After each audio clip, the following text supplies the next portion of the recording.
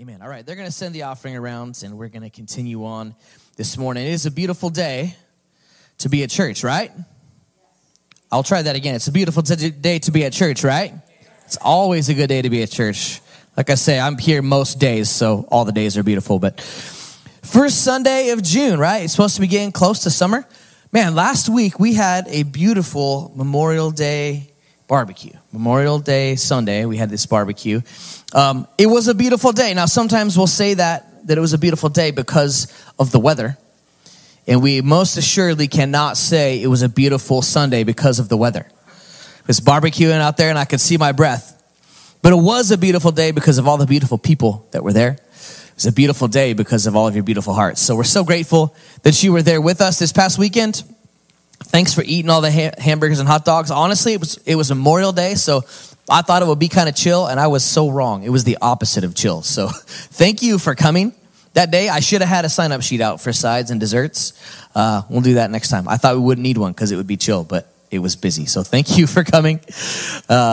I'm looking forward to, we have this awesome patio back here. If you're brand new and I haven't met you, I'd love to meet you afterwards. Hand you a coffee mug if you haven't got one. Say thank you for coming. But we've got this great patio back here. We got a barbecue out there and grass and a volleyball pit. And we plan on spending some time out there this summer. So we'll let you know as we plan those things out. It's a great place to just fellowship, be in the presence of the Lord together.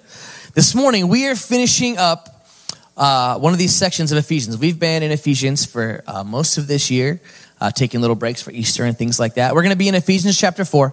Today, we're going to be finishing up verses 1 through 16. Our theme through these verses, through these first 16 verses, chapter 4, has been together. 2 weeks ago, we talked about how God wants us to be together in spirit, together in our hearts. He wants our hearts to be the same, after the same things, together in spirit. Last week, we talked about how God's desire for us is to be together in action, to put some feet to what he has asked us to do. We started out by talking about this one specific expression that we use in the English language, and believe it or not, it's in the Bible. And that expression is, talk is cheap. Talk is cheap. How it is necessary to be together in spirit, together in the depths of our heart. But eventually, we got to put some action to it, right? We got to put some feet to it. That verse, Ecclesiastes 5:7, in the New Living Translation, it says, talk is cheap, like daydreams and other useless activities. We got to put some feet to what's inside of our heart. In order to set up what we're talking about this week, which is how God wants us to be not only together in spirit, together in action, but together and growing. That's what we're talking about today. We just need to refresh our memories on a couple of points from last week, because honestly, I meant to get through this whole section last week and there was too much in there. So a couple of points from last week to remember. That to be together in action, to move forward together, we have to realize that every one of us is unique. God has given every one of us unique and incredible gifts. And not only do we recognize that God's made us incredible and unique, but we embrace that uniqueness. We're so glad that everyone else is not just like us. Because at the church, at our church, at the Big C church, that's when we're at our best, when everyone is using their unique gifts. Something so interesting about these verses that we talked about last week is that they tell us how because Jesus had come to earth, descended to earth, and then ascended to heaven, it's his right to pass out the unique gifts however he wants to. He came, he won the victory over death, he rose from the grave, he went to heaven, and he can pass out the gifts however he likes. And it's God's desire that we put those gifts into motion. We spent some time talking about that last week. How those gifts that God gives, that Jesus gives out to us, they're not so we can gain some kind of title. We don't use a gift so we can get recognition from humans. But so we can minister, so we can help the church move forward, help the news of the gospel go forward. And the gifts God has given us are for equipping the church. Not for earthly kingdom building or gaining notoriety, but for equipping the church. And when we say the church, that's us. We are the church to minister. We talked, I think we'll touch on it a little bit later, but there's gifts that are mentioned there in Ephesians chapter 4. There's gifts that are mentioned in 1 Corinthians, gifts that are mentioned in Romans, all sorts of spiritual gifts, and we've all got them. This morning, as we talk about as God's church, we're going to talk about how we should be together and moving forward. Has anyone here ever tried to get a large group of people to do anything together? Anybody besides me? I've tried it a few times. It can be an exercise in frustration sometimes.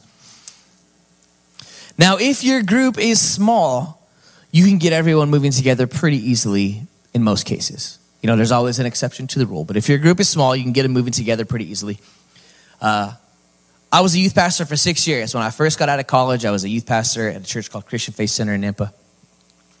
And a lot of times when you are a youth pastor, what you do is you go places together. That's what teenagers want to do. They want to come together and they want to go do stuff. We've been talking a lot about camp lately. Camp's one of my favorite things. And getting up there and being at camp is great, right? You go to service and you play the games and all that stuff. But the actual trip, the journey, can be just as memorable. Does anyone have memorable church van rides in their history? Am I the only one? Come on, that's just what we do, right? The first time I was responsible to take students anywhere as the one in charge, I had just started at the youth pastor, Christian Faith Center in Nampa, and I took 2 kids, Bridget and Brittany. I remember these 2 girls, Bridget and Brittany. And it was pretty simple. I made sure they were there, and I showed up, and we had the permission slip filled out, and then we went. At the time, I had a Suburban. I think it was a 1990 Suburban, big old black Suburban I brought from my parents. And as our group grew a tiny bit, I could put like 8 of us plus luggage inside the Suburban. Eventually, we had to add, a second vehicle. But when it really got tricky was when we added the 3rd vehicle. Because the more people you have, the tougher it is to get everyone moving together. And to keep them moving. Eventually, by the time we left there, we were taking upwards of 70 people and their luggage on these trips. And I was learning just how important it was to keep everybody moving in the same direction. And how important it was that if we were going to get there safe or even get there at all, that we're not only moving, but we're moving together.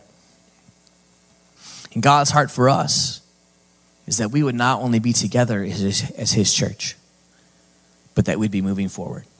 Let's read these verses, Ephesians 4:13 through 16. This morning, I'm reading out of the NIV. Until we all reach unity in the faith and in the knowledge of the Son of God and become mature, attaining to the whole measure of the fullness of Christ. Then we will no longer be infants, tossed back and forth by the waves, and blown here and there by every wind of teaching, and by the cunning and craftiness of people in their deceitful scheming. Instead, speaking the truth in love, we will grow to become, in every respect, the mature body of him who is the head, that is Christ.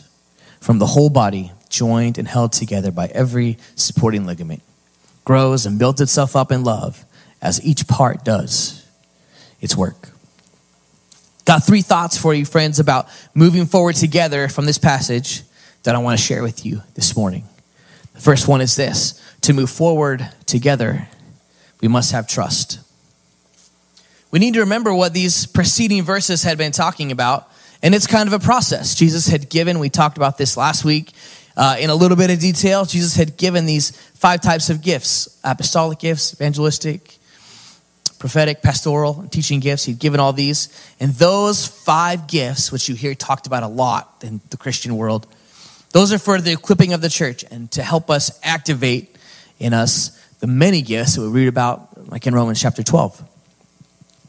And the end goal of these gifts is to help the church move forward and to do it in unity, to accomplish the next part of the process. The first half of verse 13 that we didn't read, it says, we're to use these gifts until we all reach unity in the faith. Actually, we did read that. It's important to remember 10 verses earlier, Ephesians chapter 4, verse 3, and this is in the NLT. It says, make every effort to keep yourselves united in the Spirit. United in the Spirit. Binding yourselves together with peace. What is it that binds us together? It's peace. All these gifts that Paul has been talking about, they exist to help us have unity within God's church. And peace is something that we are supposed to pursue. We talked about in detail a few weeks ago how God gives the peace to us. It's from him, but we must work to keep it. God gives us peace, but we have to work hard to keep it sometimes. Don't look at your neighbor and say, man, that wouldn't be very nice of you. But we have to work hard to keep the peace sometimes. That unity that Paul talks about so much and that we've been mentioning just about every week during our series on Ephesians. It helps us move forward. When we're unified, we can move forward in trusting each other. To go back to the example of transporting the teenagers, and I'm going to kind of call on this as we go throughout today. As I said, I first had this Suburban, big old black thing, and after that, one other trusted youth leader. He was also our church's kids pastor, and he would caravan with me. So once we got above the threshold of 8, I would get him, and we would caravan together.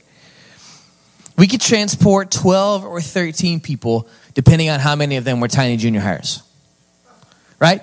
If the rule was they had to be in a seatbelt, and if they were small enough, you could get 2 of them in one seatbelt, right? Don't say you've never done it. We've all tried it before. We could transport 12, 13, maybe 14 if some of them were really small, if they were tiny. But it was easy with this guy, his name's Kevin, because I had complete trust that when I gave Kevin an instruction, as one of my youth leaders, he would follow it to the letter. Kevin's a great guy. And I could trust him because we were unified. He just followed me because we were unified. Our goal was to transport the students wherever we were going, bowling or the park or whatever. Transport them safely, have fun doing it. We were unified in that goal. You know why we're unified in that goal? Because we both worked for the church, and if anything happened to one of the kids, we didn't want to get fired. Right? Don't want to have a parent mad at you and get in trouble. So we were unified in our goal. Have fun, take good care of the kids, don't get in trouble.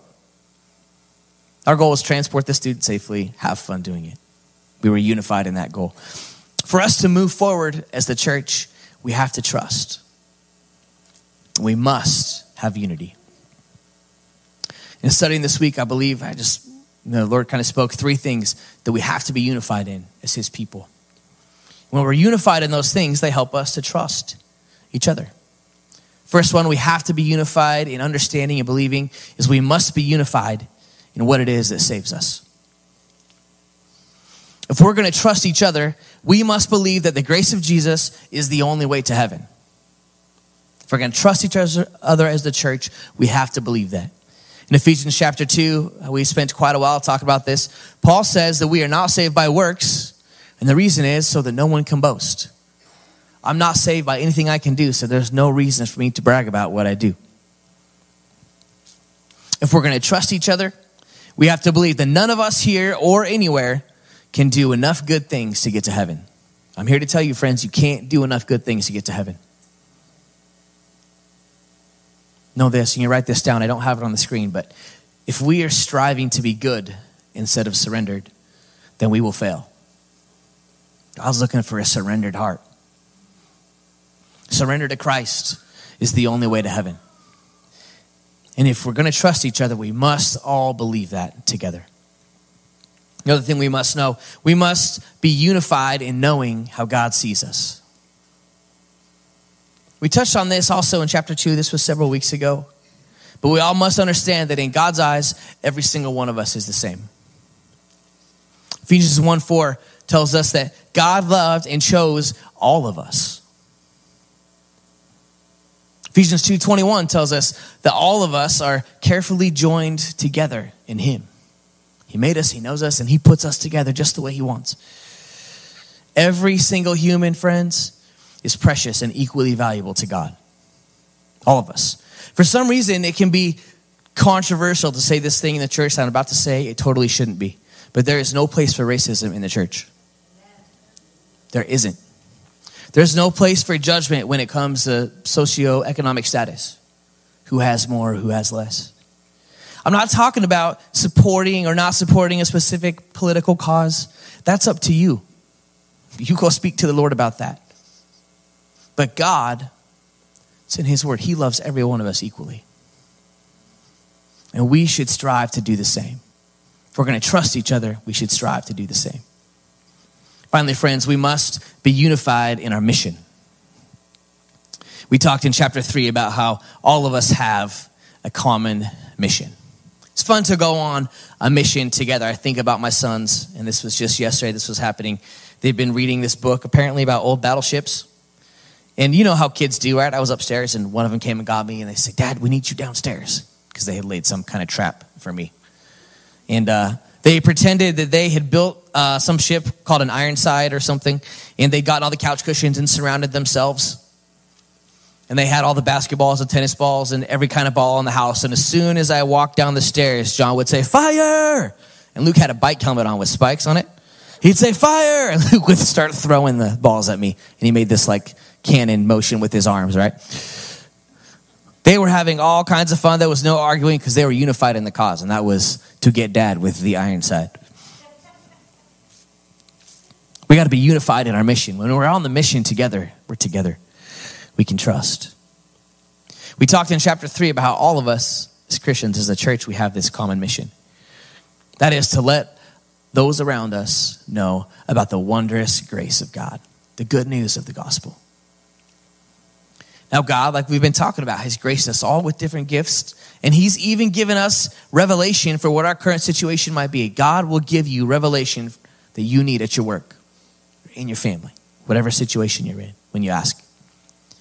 But we're all behind that cause of telling others about Jesus, of sharing the good news. And when we do those three things, friends, when we know that the person next to us, they're not trying to outwork us, get to heaven ahead of us.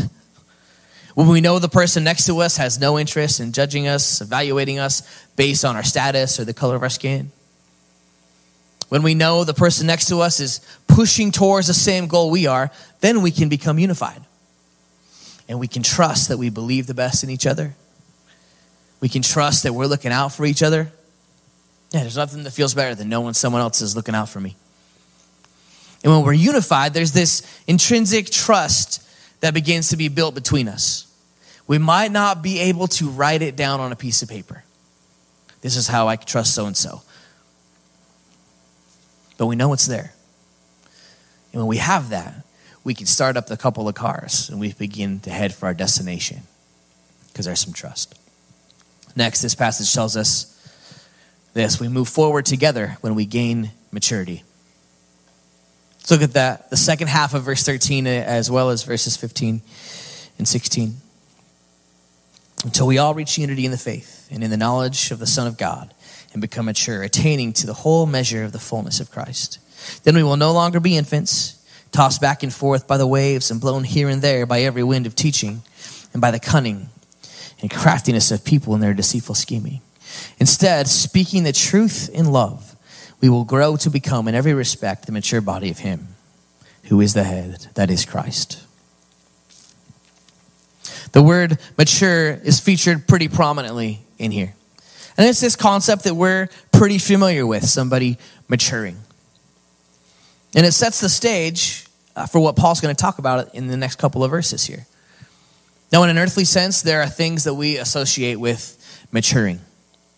When someone matures, right, we refer to them getting, they're physically growing or they're getting stronger.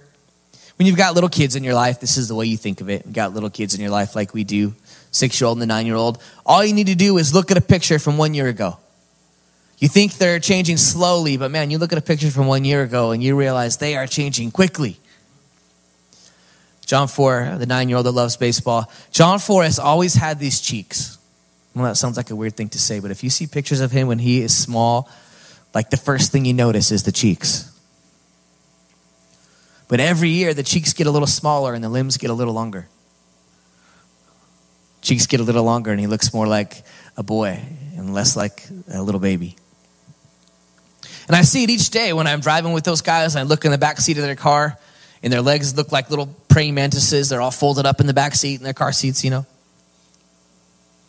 And when we become adults, even though there's rapid physical changes that happen, those slow down for a while. There's still maturing going on. Might not be outside as much. But hopefully, even as we stop maturing on the outside so quickly, we're gaining strength on the inside. The maturing's happening inside. We're gaining strength in our convictions, becoming less likely to be swayed easily by what someone else says. When you're kids, the things that you like and believe in, they can change pretty quickly, right? Kid can change his favorite superhero or favorite sports team or favorite whatever pretty quickly. But when you begin to mature on the inside, you decide what it is you're going to hang your hat on. And even then, we hopefully mature to a point where we begin to gain this amazing thing the Bible talks about all over, and it's called wisdom. I think we gain wisdom when we are able to take stock of all we've seen and zoom out a little bit and see the bigger picture. The longer we live, the more experience we have to call on, hopefully.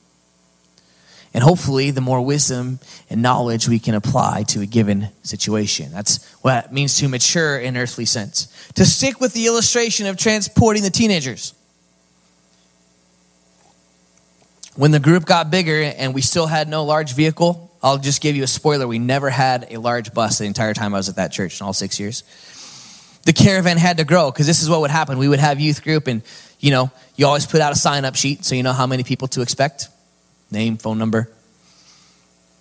You go and you announce it and you walk by the sign-up sheet after youth and the sign-up sheet has 20 spaces and then you realize there's like 15 more kids that scrawled their names on the bottom.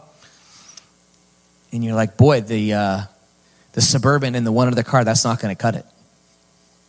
So it was common for us to have 6, 7, 8 vehicles going on these trips. And I'm telling you, it was hilarious. And what I needed is drivers with some maturity. I needed some drivers. Some of you are laughing because you know what that means, right? I needed some drivers with maturity. I needed some people, I knew they were going to be a safe driver, right? They can't have a bunch of tickets. They can't be not paying attention. They got to be good drivers. I needed some drivers with some maturity. They needed to be good drivers and responsible, but most of all, they needed to not be blown by the waves of random teenager suggestions. Because you get 5, 6, 7, 8 teenagers in a car, you know what you're going to hear? Can we stop at the gas station? Hey, can we take that dirt road instead? Hey, can we stop by my house? Hey, can we stop? I need to get a charger from my phone.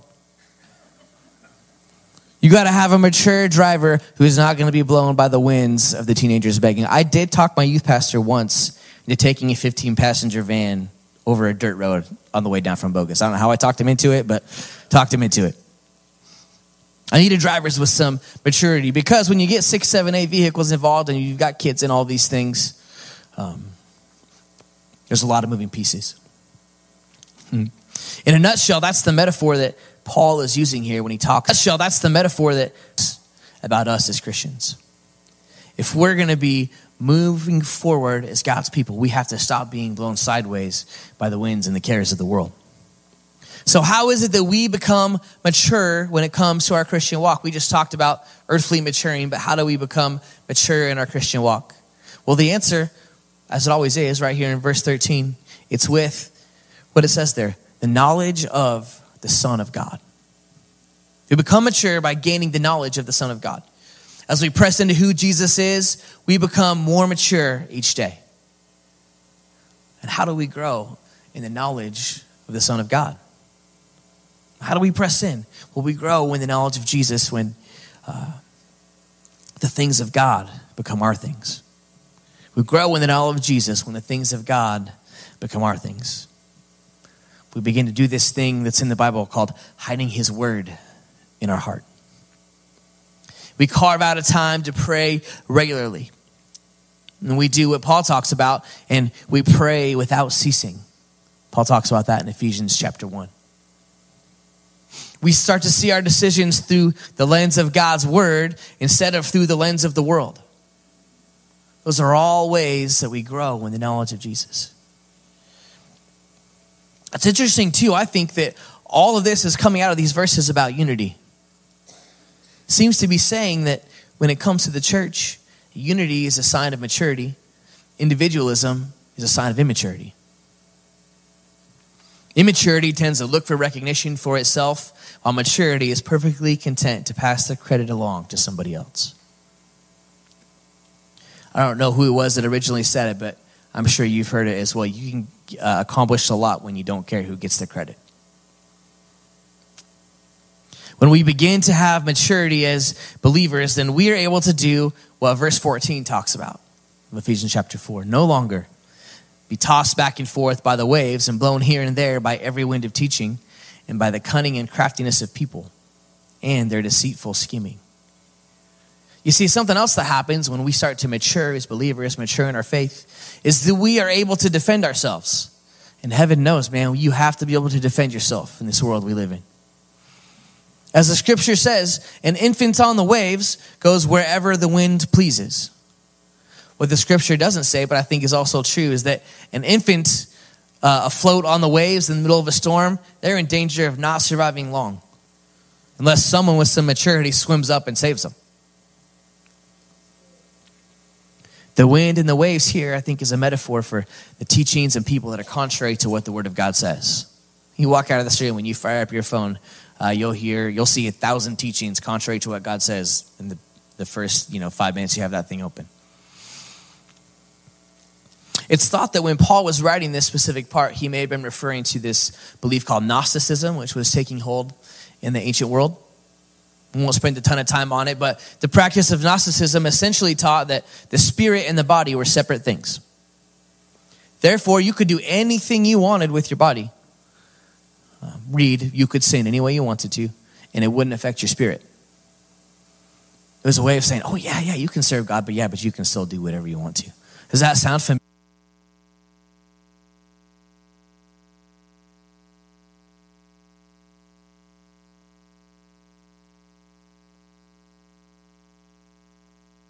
Church to be a Christian, all you need to do to go to heaven is you need to be a good person.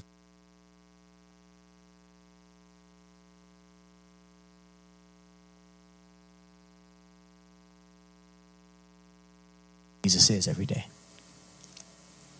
Paul was telling the Ephesians that in order to stand up against the teachings like Gnosticism, they needed to be secure in what they knew and believed about God. And that took work and study. In order to be secure in what they knew and believed about God, it took work and study. It's not that we never ask questions. In fact, we should always be asking questions. But God is telling us today that to be able to stand against the many schemes and pitfalls of this modern world, we need to be secure in what we know and believe about God. And on our part, friends, I'm here to tell you it takes work and it takes study. If you want to know God better, it takes some work and it takes some study. It's worth it on the other end. And all the saints have been serving God longer than I've been alive would say amen to that. It's not that we never ask questions. We're always asking and seeking answers. But if we are mature or even maturing believers, we're able to stand against those schemes of the enemy. And rest assured, once we defeat one, another one will come up. Verse 15 tells us what happens when we do attain some of that maturity. We're able to, what does it say there? Speak the truth in love. We're able to take some of that maturity that has led us to wisdom, and we're able to apply it in situations where the right words are needed. Or maybe the right words are no words and you just need to walk away. Having concern for the truth of Scripture is a foundational part of maturity within the church. Being concerned about what the Scripture says, that's a foundational part of a church being mature. I'm not saying truth that we come up with, because I can give you a lot of opinions about church and God and all kinds of things. You don't need to have concern for my truth, but concern for the truth that's in the Bible. Speaking that truth with as much of the love of Christ as we can muster. Always keeping Jesus as the head of the church. That's what it says there. Christ is the head. Both of those things are things that are signs of maturity. And you see, we can move forward together when we gain maturity. Finally, this morning, as we get ready to finish this section of Ephesians chapter 4, we move forward together when we cooperate. We move forward together when we cooperate. Let's read this final verse, Ephesians 4:16. From him, the whole body, joined and held together by every supporting ligament, grows and builds itself up in love, as each part does its work. If you remember, Paul used this same illustration about the human body back in Ephesians chapter 2. Maybe he was hanging out with Luke, right? We call him Dr. Luke, the guy who wrote the gospel. And if God's people are going to move forward together, we need the full cooperation of everyone that knows Jesus. If we're going to move forward together, all of us got to cooperate together. The larger the group is, the harder it is to keep headed in the right direction. The more potential it is for a little part of the group to splinter off, start taking people in an entirely different direction.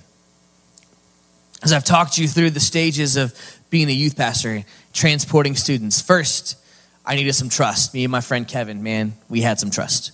Then I needed some maturity. I needed to trust that the 6 or 7 people driving, that they were not going to be blown by the wind and the waves of the teenager suggestions. But when the group got really large, I had to have some serious cooperation. Cooperation can happen when you've already got the other two, trust and maturity. And those two things, they help you to operate as one entity instead of multiple entities. I'll tell you what, once we got to taking 70 plus people with us, sometimes across the state, I needed people that I could trust and that were mature, and I knew that no matter what, they would cooperate. We'd be able to operate as one. My last summer there, it was one of those deals where people just kept on signing up for camp. And we did fundraiser, kind of like Pastor Lucas and Selena are doing today and did on Wednesday. And the church was growing and our youth group was growing, and we raised thousands and thousands of dollars. And I just gave it all away to kids to get them to camp. It's like, whatever I can do to get you to camp. We raised, 2 years in a row, we raised several $1,000s with these crazy car washes. And it turned out that we had like 65 students and 10 or 12 leaders, between 70 and 80 people, but we didn't own any large vehicles. And you're doing the math in your head and you're thinking about how many 5-seater cars you need to do that, right? It's almost impossible. The gas, especially these days, but even then, the gas would be too expensive. So, it was a long time ago. It was almost 20 years ago. But I remember what I did is I just started desperately hunting for a bus. I had bus drivers, but I did not have a bus. So what I did is I was driving on the freeway, and I saw Calvary Chapel Boise right there, and they had all these old buses sitting out in the field. And I cold called them, and I was like, I saw those buses in the field.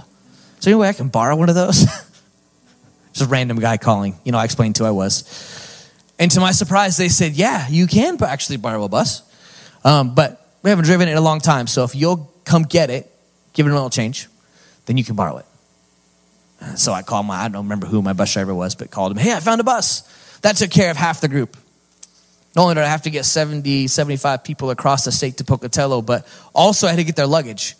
So I found a huge truck, and I found a huge trailer, and I found the bus and a couple other big vehicles, and we eventually cobbled together enough room. And also, the trailer we got was so big that we were able to put our youth group's foosball table in there. Kids were like, we're bringing the foosball table, Pastor John. If we got enough room, we're bringing the foosball table. It's like, bring it on. But the operation got so big that there was no way we were all going to caravan together. It got so big that I had to trust these people were going to cooperate. Trust I was going to be able to sit them down and say, okay, we're meeting at the church at this time. We're leaving. You're staying on the freeway. You're not taking any random detours that teenagers tell you to take, and we're all arriving in Pocatello. I had to have serious cooperation. And that meant that I trusted that they were going to do what they needed to do without me telling them anything. Remember, this was back in the days before everyone had a cell phone too. It made it quite a bit more difficult. We had to cooperate. There's things we see about the human body and how it cooperates here in this chapter. It says here that it's connected by supporting ligaments, right? You've got ligaments all over your body, and they connect one part of the body to each other, right? If you're a baseball fan, you've heard the dreaded surgery called Tommy John surgery, because you got the two parts of your arm. You've got this part, your upper arm and your lower arm. There's a ligament that connects the two, the ulnar collateral ligament, right? So your upper arm and your lower arm, they can be as strong as you want, but if that ligament between them breaks, you can't work together anymore.